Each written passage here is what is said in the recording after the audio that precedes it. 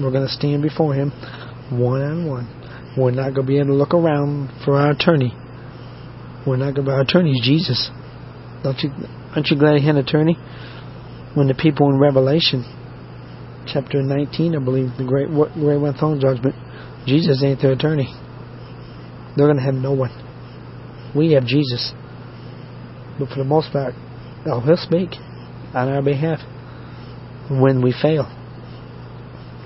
God's going to show us those moments we missed, those opportunities we missed, not to kill us, not to make us sad, just so Jesus will be glorified, and He will say, Father, I suffered and died on the cross, my blood washed that away. Okay, I'm crying. Praise God. Tears of joy. Thank you, Lord, for that. Thank you, Jesus. That's why we sure want to serve Him. Wow, that was a burst of spirit. I got a lot of things I want to stumble for.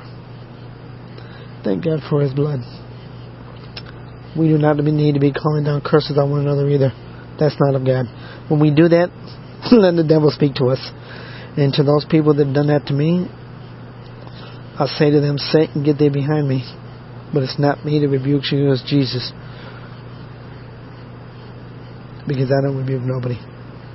But I also ask forgiveness out there that I ask the Lord to put Satan behind me for those moments that I've done that. Remember the boys of thunder, James and John, when they wanted to call it on fire? That's the same thing as calling a curse on somebody.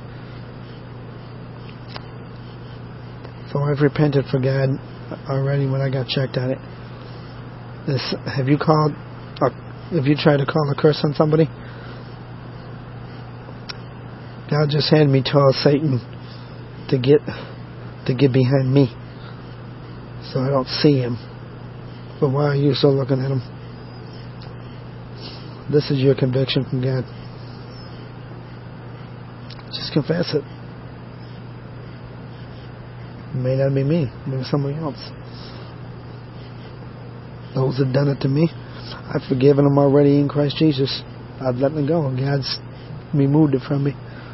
Love them, and that's going to continue by His grace. So again, let's ponder these words.